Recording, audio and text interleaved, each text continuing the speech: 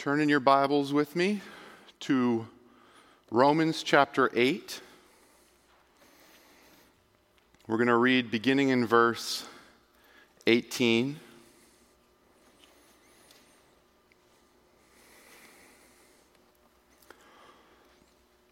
For I consider that the sufferings of this present time are not worth comparing with the glory that is to be revealed to us. For the creation waits with eager longing for the revealing of the sons of God. For the creation was subjected to futility, not willingly, but because of him who subjected it, in hope that the creation itself will be set free from its bondage to corruption and obtain the freedom of the glory of the children of God. For we know that the whole creation has been groaning together in the pains of childbirth until now. And not only the creation, but we ourselves, who have the first fruits of the Spirit, groan inwardly as we wait eagerly for adoption as sons, the redemption of our bodies. For in this hope we were saved. Now, hope that is seen is not hope, for who hopes for what he sees? But if we hope for what we do not see, we wait for it with patience. Let's pray. Lord, bless us with your word today.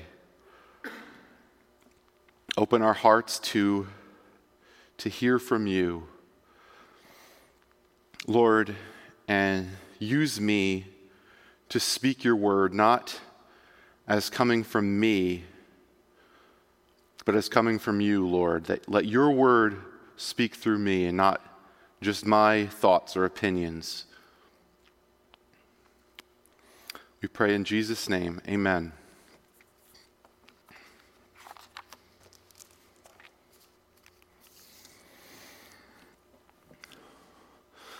The world is broken. Probably doesn't take much to convince you of that, especially right now. Everyone recognizes it. Believers, unbelievers, everybody sees that there's something wrong with the world. Even before this virus came around, everyone has seen the brokenness of the world. Everyone's felt it. There's pain and suffering and death in the world. Sickness and poverty, war, oppression, loneliness, anxiety, death. It's all around us. And now with this pandemic, we see it even more clearly. We're mostly stuck in our homes with not many places we're allowed to go. We see that many people have gotten sick from the virus. Thousands, tens of thousands have died. We're cut off from each other physically. We are not able to gather together as a church and meet together, encourage one another, and worship God together. We feel very deeply the truth that the world is broken. It's not as it should be. But how should we think about it? How should we respond to the state of the world? In our passage in Romans this morning, we see that we recognize the brokenness of the world, but also it shows us that we have a glorious hope for the future. Start in verse 18. The Apostle Paul writes, "For I consider that the sufferings of this present time are not worth comparing with the glory that is to be revealed to us." Paul here is setting up a comparison between suffering and glory. And he says, I I count, I reckon it. He's saying, I've looked, I compared, I've counted it up, added it all up, weighed it on the scales, and the suffering that we're going through now just doesn't compare with the glory that's coming. Let me illustrate this with maybe a slightly silly illustration related to sports. Sports fans like to compare things, compare teams. My team is better than your team. This player is better than that player. There's especially debates about, who's the best player ever, right? Is Babe Ruth or Barry Bonds or, Joe Montana or Tom Brady? Or in basketball, Michael Jordan, some people will say LeBron James. And if you compare those two, you can compare them and look at their strengths and weaknesses, if they have any weaknesses, and come up with arguments for why one or the other is the better basketball player. And there may be an answer. There might even be a clear answer. But it's worth comparing. You can put them next to each other and you can look at them and they're comparable, right? But if instead you compare Michael Jordan to Tim Svensson, that's not going to go as well, right? It's not worth comparing. You can't put my basketball skills on the same scale as Michael Jordan's basketball skills. It just doesn't compare. Right. And that's the way that Paul is arguing here. There's just no comparison between the weight of the suffering on one hand and the weight of the glory on the other hand. The suffering is just far outweighed by the glory that is to come. And ultimately, that's the conclusion of this passage that we're reading now. This isn't the basic building block that we're going to build up on. This is the conclusion that we're building to. Paul sort of argues backwards a little bit here. He starts with the conclusion, and then he shows you the foundation under it. And if you look at the verses that are going to follow, you see they're linked one to the other. For is the word that is often coming between the verses. This is true. For, or because, this is true. This, for that. For, because. It's like a chain all linked together. Or like cinder blocks building on each other the foundation of a house. And as we keep going, we see that he's linking from the very beginning. Verse 19, for the creation waits with eager longing for the revealing of the sons of God. The emphasis is very strong here on the longing, the waiting of the creation. The New American Standard Bible translates it a little bit more literally.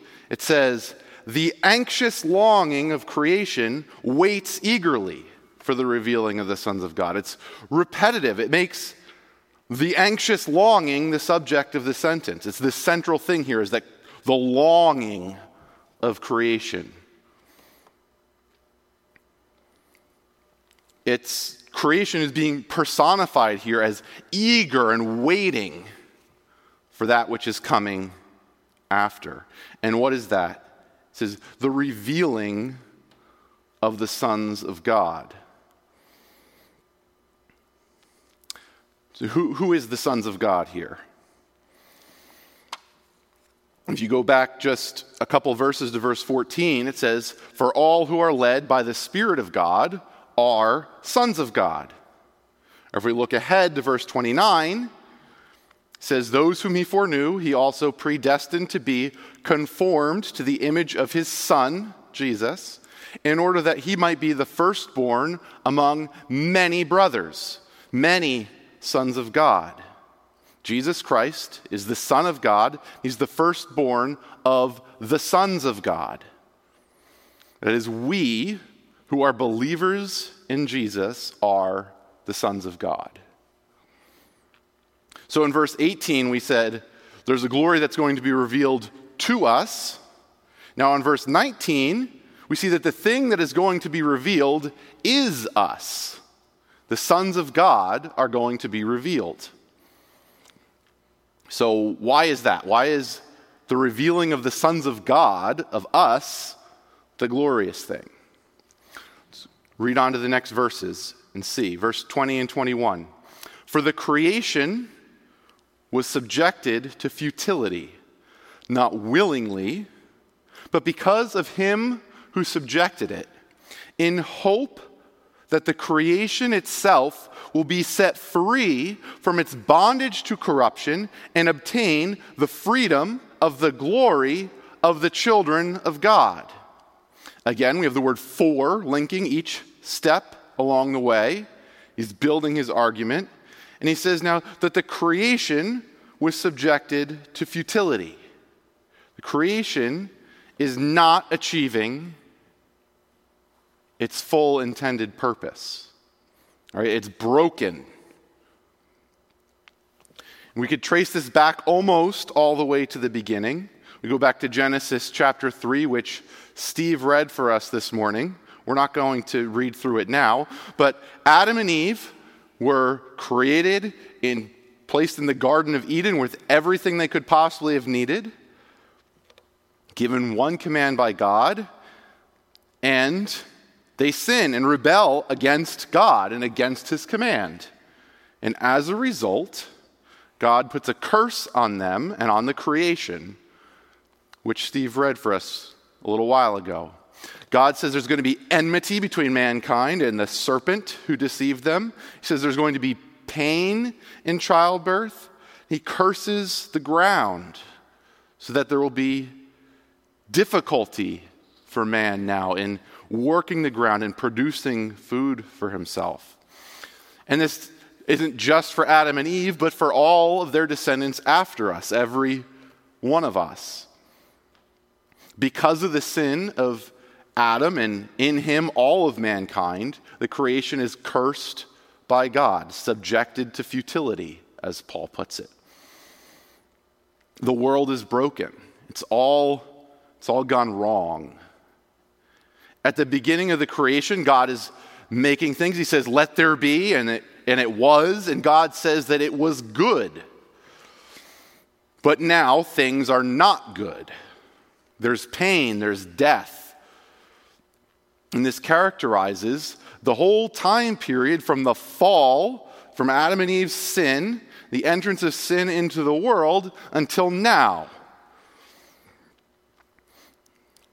And every one of Adam's and Eve's descendants participate in that sin. We're all guilty of that sin. We've fallen in Adam. We inherit his sinful nature, and every one of us participates in and continues in the sin. All of us are complicit in the rebellion against God.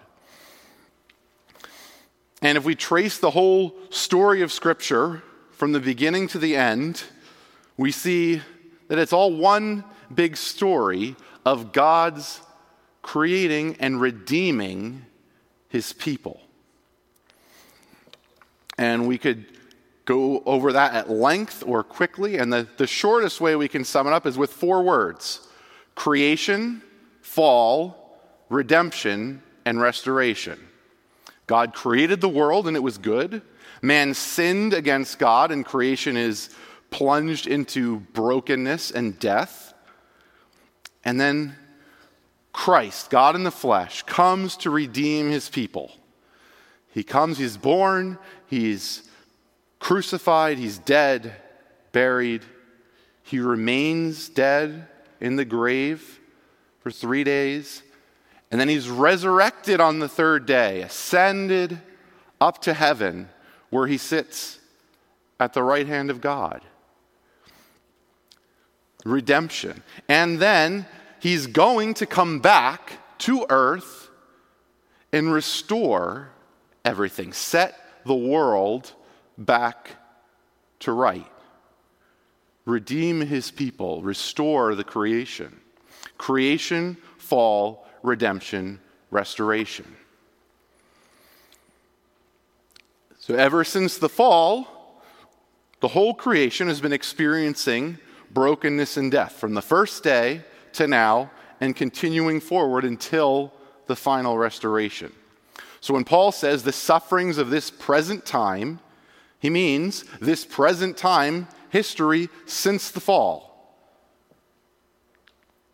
until the restoration when Christ returns to reign on the earth. And we see here the reality and the weight of what's wrong with the world. It's broken. It is not good. Paul says, subject to futility, bondage to corruption. When we experience suffering, difficulty, death, oppression, we're not experiencing the world as it was created. It's not what the world and what we were made for, ultimately. And so when we experience these things, it troubles and upsets us. And it should. There's a tendency sometimes among us Christians, especially us Christians who believe that God is in control over everything and who has a plan, and it's ultimately a good plan. And sometimes we can respond by minimizing a little bit the way that things are not good. We can respond maybe a little bit flippantly to suffering. We'll say things like, well, God is working everything together for good, right? It's all part of God's good plan. And that's true, but we can't just leave it there. If we just say it like that and leave it there, it makes it sound like these sufferings and difficulties aren't really a big deal. This isn't something that's really that bad. But that's not true. Suffering and death are intruders in the good creation of God. It's here because of sin, as a result of our sin. The suffering and grief and death are intruders that they demonstrate that the world is broken. They demonstrate that it's not the way it should be. And we should feel the weight of that. We should feel that things are not the way they should be. We should experience grief and sorrow at the death of a loved one. It's right that we groan, as Paul is going to say in a few more verses, because death is not good. It's the enemy. Christ comes into the world to conquer death once and for all. And yes, as Christians, we're supposed to be joyful. We're called to be joyful, rejoice. And we have a great hope, which we're looking forward to, which we're going to be getting to in just a minute. But if we don't recognize and pay attention to and give credit to the fact that the world is struggling under the curse, then we're not going to respond properly to pain and suffering when we encounter it in our own lives or the lives of other people. We're not going to be able to help others or have the right mindset ourselves if we just treat it flippantly. But all of this wrongness, the bondage to corruption, that's not the ultimate truth. It's not the end of the story. Verse 20 says, the creation was subjected to futility, not willingly, but because of him who subjected it. That is God. God subjected the creation to futility in the curse in hope.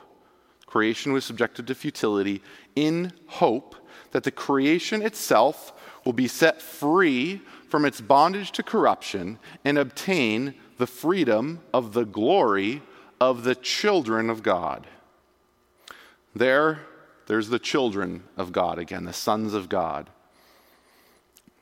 So why is it that the creation is waiting, eager, longing for the revealing of the sons of God. Well, to begin with, we saw man sins, mankind, fall leads to the curse and this bondage to corruption, the futility. So in the same way, when man is redeemed, this leads to the lifting of the curse and freedom from bondage, right? This is clear. It's vital. But I think if we dig a little deeper, we can see a little bit more of a full picture than that. If we go back to Genesis, back to the fall, back before the fall, God creates man in his image, and man is charged with dominion over the creation. Genesis 1:28 says, God blessed them, that is mankind, and God said to them, be fruitful and multiply and fill the earth and subdue it, and have dominion over the fish of the sea and over the birds of the heaven and over every living thing that moves on the earth. Mankind is given dominion, rule over the creation. And he's to represent God, represent his authority, God's authority over the created order. Right? So man is essentially serving as a king or ruler. Right? Adam is presented as a sort of king over the creation. He's to have dominion on behalf of God. But as we saw, Adam rebels against God, sins, and so instead of representing God's rule for the good of creation, man has rebelled, resulting in the fall of creation. So if we go back to Romans 8, creation is waiting with eager longing for the revealing of the sons of God. And that language, sons of God, is important. It carries implications. Implications of kingship, dominion. The kings of Israel are called sons of God, especially David. And ultimately that points forward to Christ, culminating in his final rule. But the kings are called the sons of God. If you go to Psalm 2, he says, you are my son. This is God speaking to the king. You are my son. Today I have begotten you. Ultimately, this points forward to Christ. Christ is the Son of God. But before it gets to Christ, it's speaking of David as the king and his sons after him. The Son of God is language of kingship. So verse 19 says, the revealing of the sons of God. Verse 21, the creation will be set free from its bondage to corruption and obtain the freedom of the glory of the children of God. So freedom comes from, the freedom of creation comes from the glory of the children of God. The glorification, the revelation of the glory of the children of God leads to the freedom of creation. That is, when the sons of God are revealed, this is redeemed mankind, led by Christ, the firstborn son, led by Christ, the last Adam, right? Who is restored, is going to be restoring the proper place of mankind, dominion over the creation, with Jesus himself, the one man who has truly represented God, fulfilled the proper role of humanity. He will be reigning as the risen and exalted king. And we, the children of God, the sons of God, will reign with him. All right, 2 Timothy 2, Revelation 22, both talk about us, the redeemed, the people of God, reigning with Christ. And this is good news for the creation. When the proper king is in charge, the land, the people, the country flourishes. All right, I think of the stories of Robin Hood, and King Richard is off. He's disappeared, and the bad King John is in charge, and It's not good. And the people are suffering because of it, and they're longing for the return of King Richard the Lionheart to come back and set everything right. All right, so like that, the creation has been without the proper dominion over it. Satan has received a measure of dominion over the world temporarily.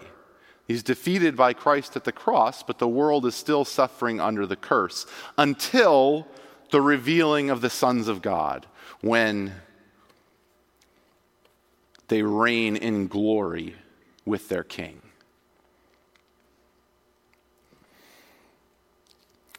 Going on to verse 22, it says, "For we know that the whole creation has been groaning together in the pains of childbirth until now. And not only the creation, but we ourselves, who have the first fruits of the Spirit, groan inwardly as we wait eagerly for adoption as sons, the redemption of our bodies. For now, the world experiences pain and suffering and death. But it's not empty suffering. It's not pointless suffering. Paul uses the image of the pains of childbirth. It's like a woman in labor about to give birth. And that's significant because labor pains lead somewhere. All right, not all pain has the same significance. There's a difference between the pain I feel if I break my arm and the pain of a woman in labor, of childbirth. If I break my arm, that hurts, and it doesn't get me anywhere. It doesn't bring me any good result, generally. But the pain of a woman in labor is different. The pain leads to the joy of a child being brought into the world, the joy which outlasts and outweighs the pain that brought it. You see the significance of Paul's illustration here.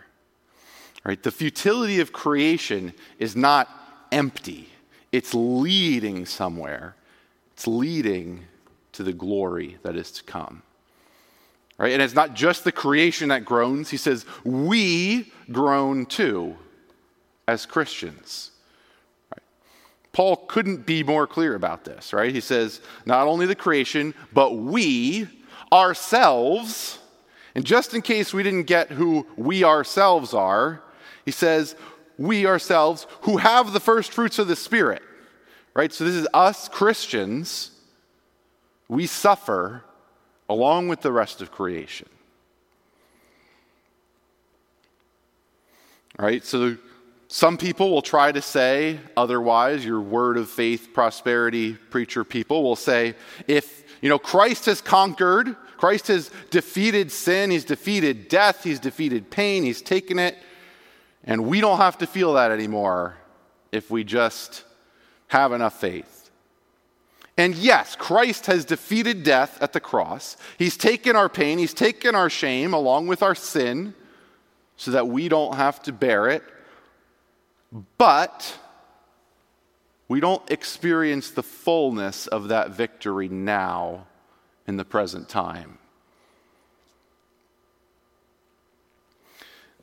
It's this idea of the kingdom is already here and it's not yet here. Right?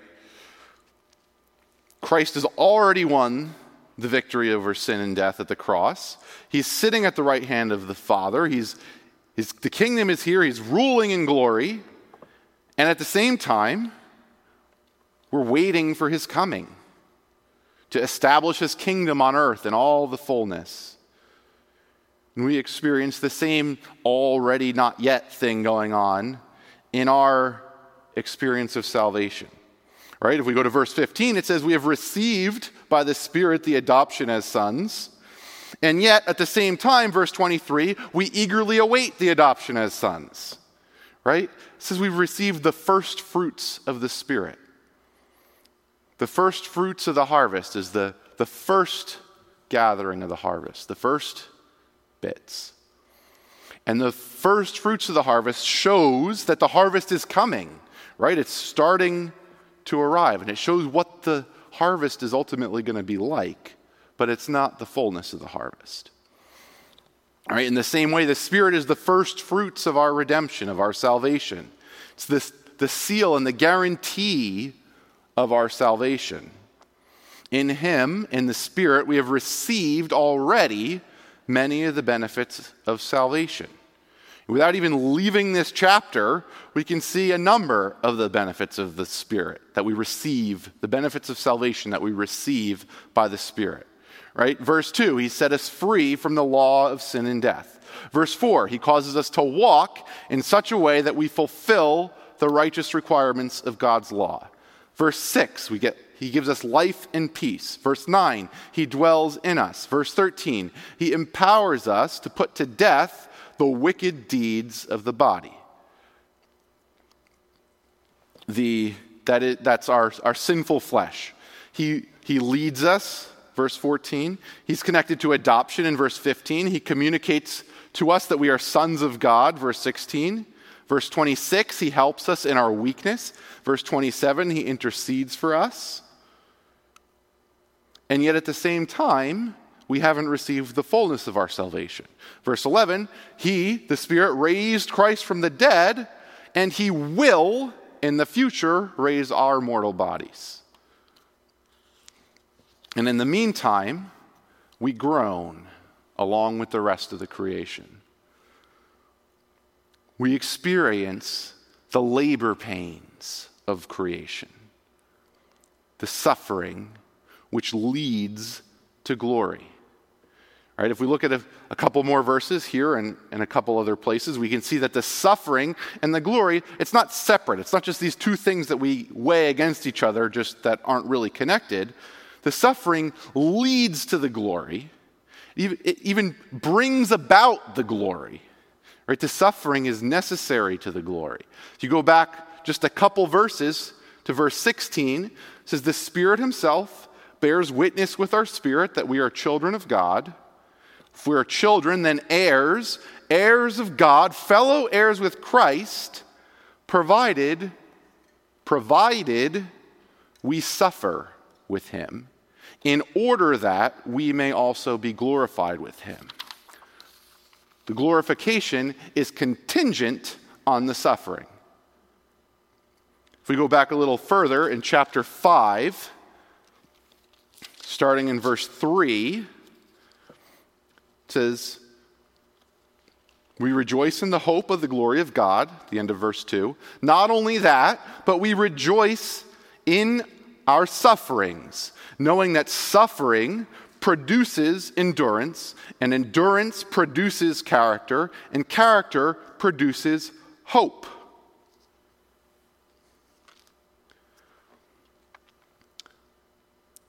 If we go to 2 Corinthians 4, starting in verse 7, I'm going to read 7 through 11, and then I'm going to skip over to 16 through 18. But we, Christians, believers, have this treasure in jars of clay to show that the surpassing power belongs to God and not to us. We are afflicted in every way, but not crushed, perplexed, but not driven to despair, persecuted, but not forsaken, struck down, but not destroyed, always carrying in the body the death of Jesus, so that the life of Jesus may also be manifested in our bodies. Jumping to verse 16. Sorry, I was going to read 11 too. For we who live are always being given over to death for Jesus' sake, so that the life of Jesus also may be manifested in our mortal flesh. Jumping to verse 16. So we do not lose heart, though our outer self is wasting away, our inner self is being renewed day by day. For this light, momentary affliction is preparing for us an eternal weight of glory beyond all comparison as we look not to the things that are seen, but to the things that are unseen. And that's not necessarily contrasting visible versus invisible. It's things that we've seen now versus things that we have not seen yet. For the things that are seen are transient, but the things that are unseen are eternal. We suffer now, and will continue to suffer and experience difficulty, distress, and pain, sorrow, and grief. But it doesn't break us. It doesn't cast us down, destroy us.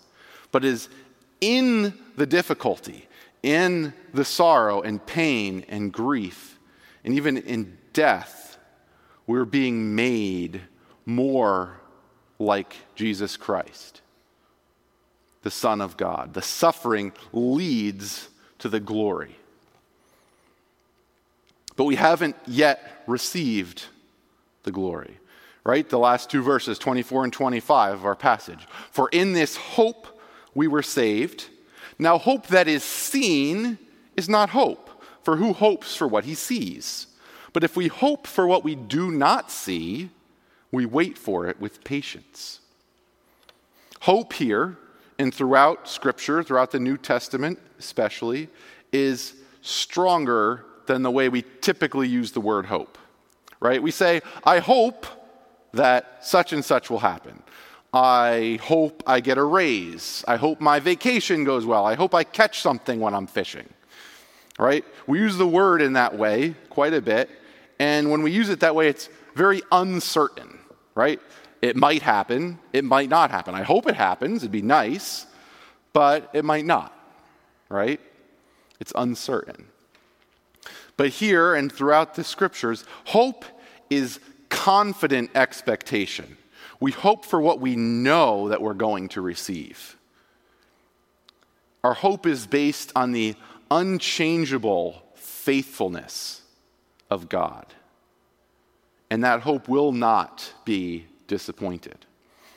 Paul says, in this hope, we were saved, right? Our salvation, this is the point of our salvation is this future hope, right? If we hope in this time only, we're to be pitied, right? If Christ is not raised, if we're not going to be raised, then what's the point?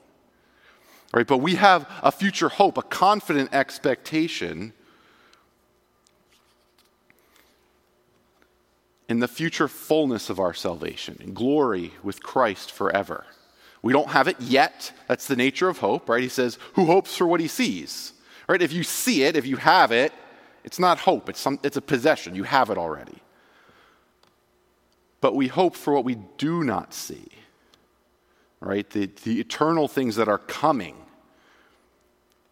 And because of that, because of our confidence in it, because we know that it's coming, we wait for it with patience.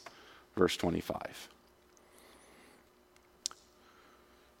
It's patience and then the knowledge that the difficulty of what we see now is bringing us the glorious hope, the adoption as sons, the redemption of our bodies. That's our hope, our ultimate redemption, our resurrection following Christ.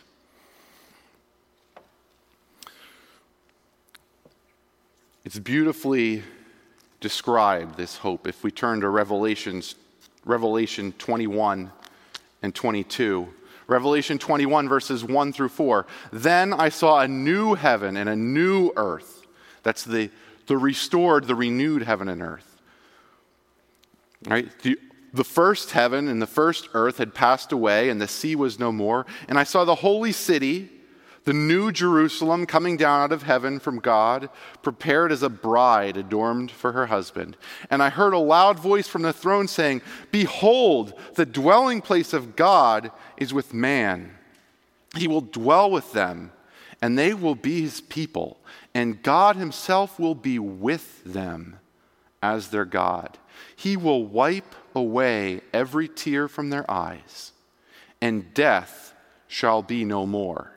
Neither shall there be mourning, nor crying, nor pain any more, for the former things have passed away. This is the freedom of the glory of the children of God. This is what the creation is longing for and anticipating and groaning for. In Revelation 22, 1 through 5, the angel showed me the river of the water of life, bright as crystal, flowing from the throne of God and of the Lamb through the middle of the street of the city. Also on either side of the river, the tree of life with its 12 kinds of fruit, yielding its fruit each month. The leaves of the trees were for the healing of the nations. No longer will there be anything cursed, but the throne of God and the Lamb will be in it, and his servants will worship him. They will see his face, and his name will be on their foreheads, and night will be no more. They will need no light of lamp or sun, for the Lord God will be their light, and they will reign forever and ever. Reign with Christ in the restored creation, with God and the Lamb as the center, right? That's what ultimately makes it good, what makes it worth looking forward to, is that God is at the center. He will be their God, with them as their God. They will see his face. That's the hope that we have to look forward to. Let's finish up by summing up Paul's argument from this passage. But this time, let's turn it around and work from the basis up to the conclusion rather than backwards the way the passage presents it. So it goes something like this. We believe in Christ. We who believe in Christ, that is, and all creation with us experience suffering now in the present time, but in hope, in confident expectation of the final redemption of our bodies. Therefore, because of that hope, because of that expectation, we and the whole creation with us experience the suffering as the labor pains which prepare for and bring us to that hope. And so we look forward with eager longing, with expectation to that great glory when we will reign over a new, renewed creation together with Christ, the Son of God, the firstborn of many brothers. And therefore, take all that together, because of all of that, we can confidently say that the sufferings which we experience now are not worth comparing with the glory that we expect in the future.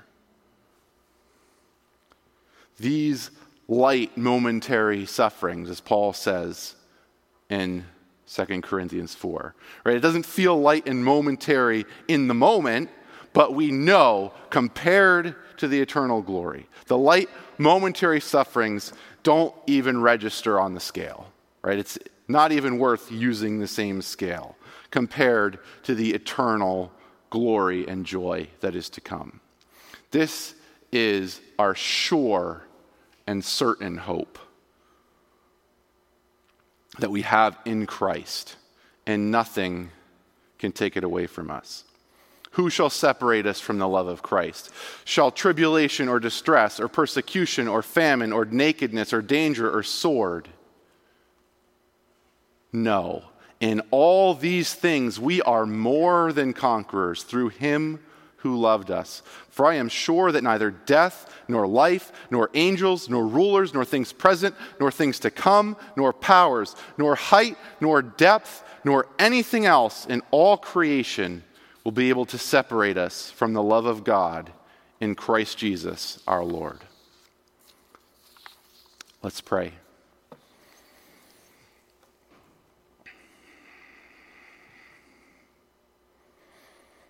Lord God,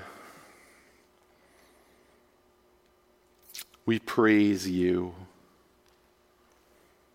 We glorify you because you are You are righteous, you are holy, you are glorious.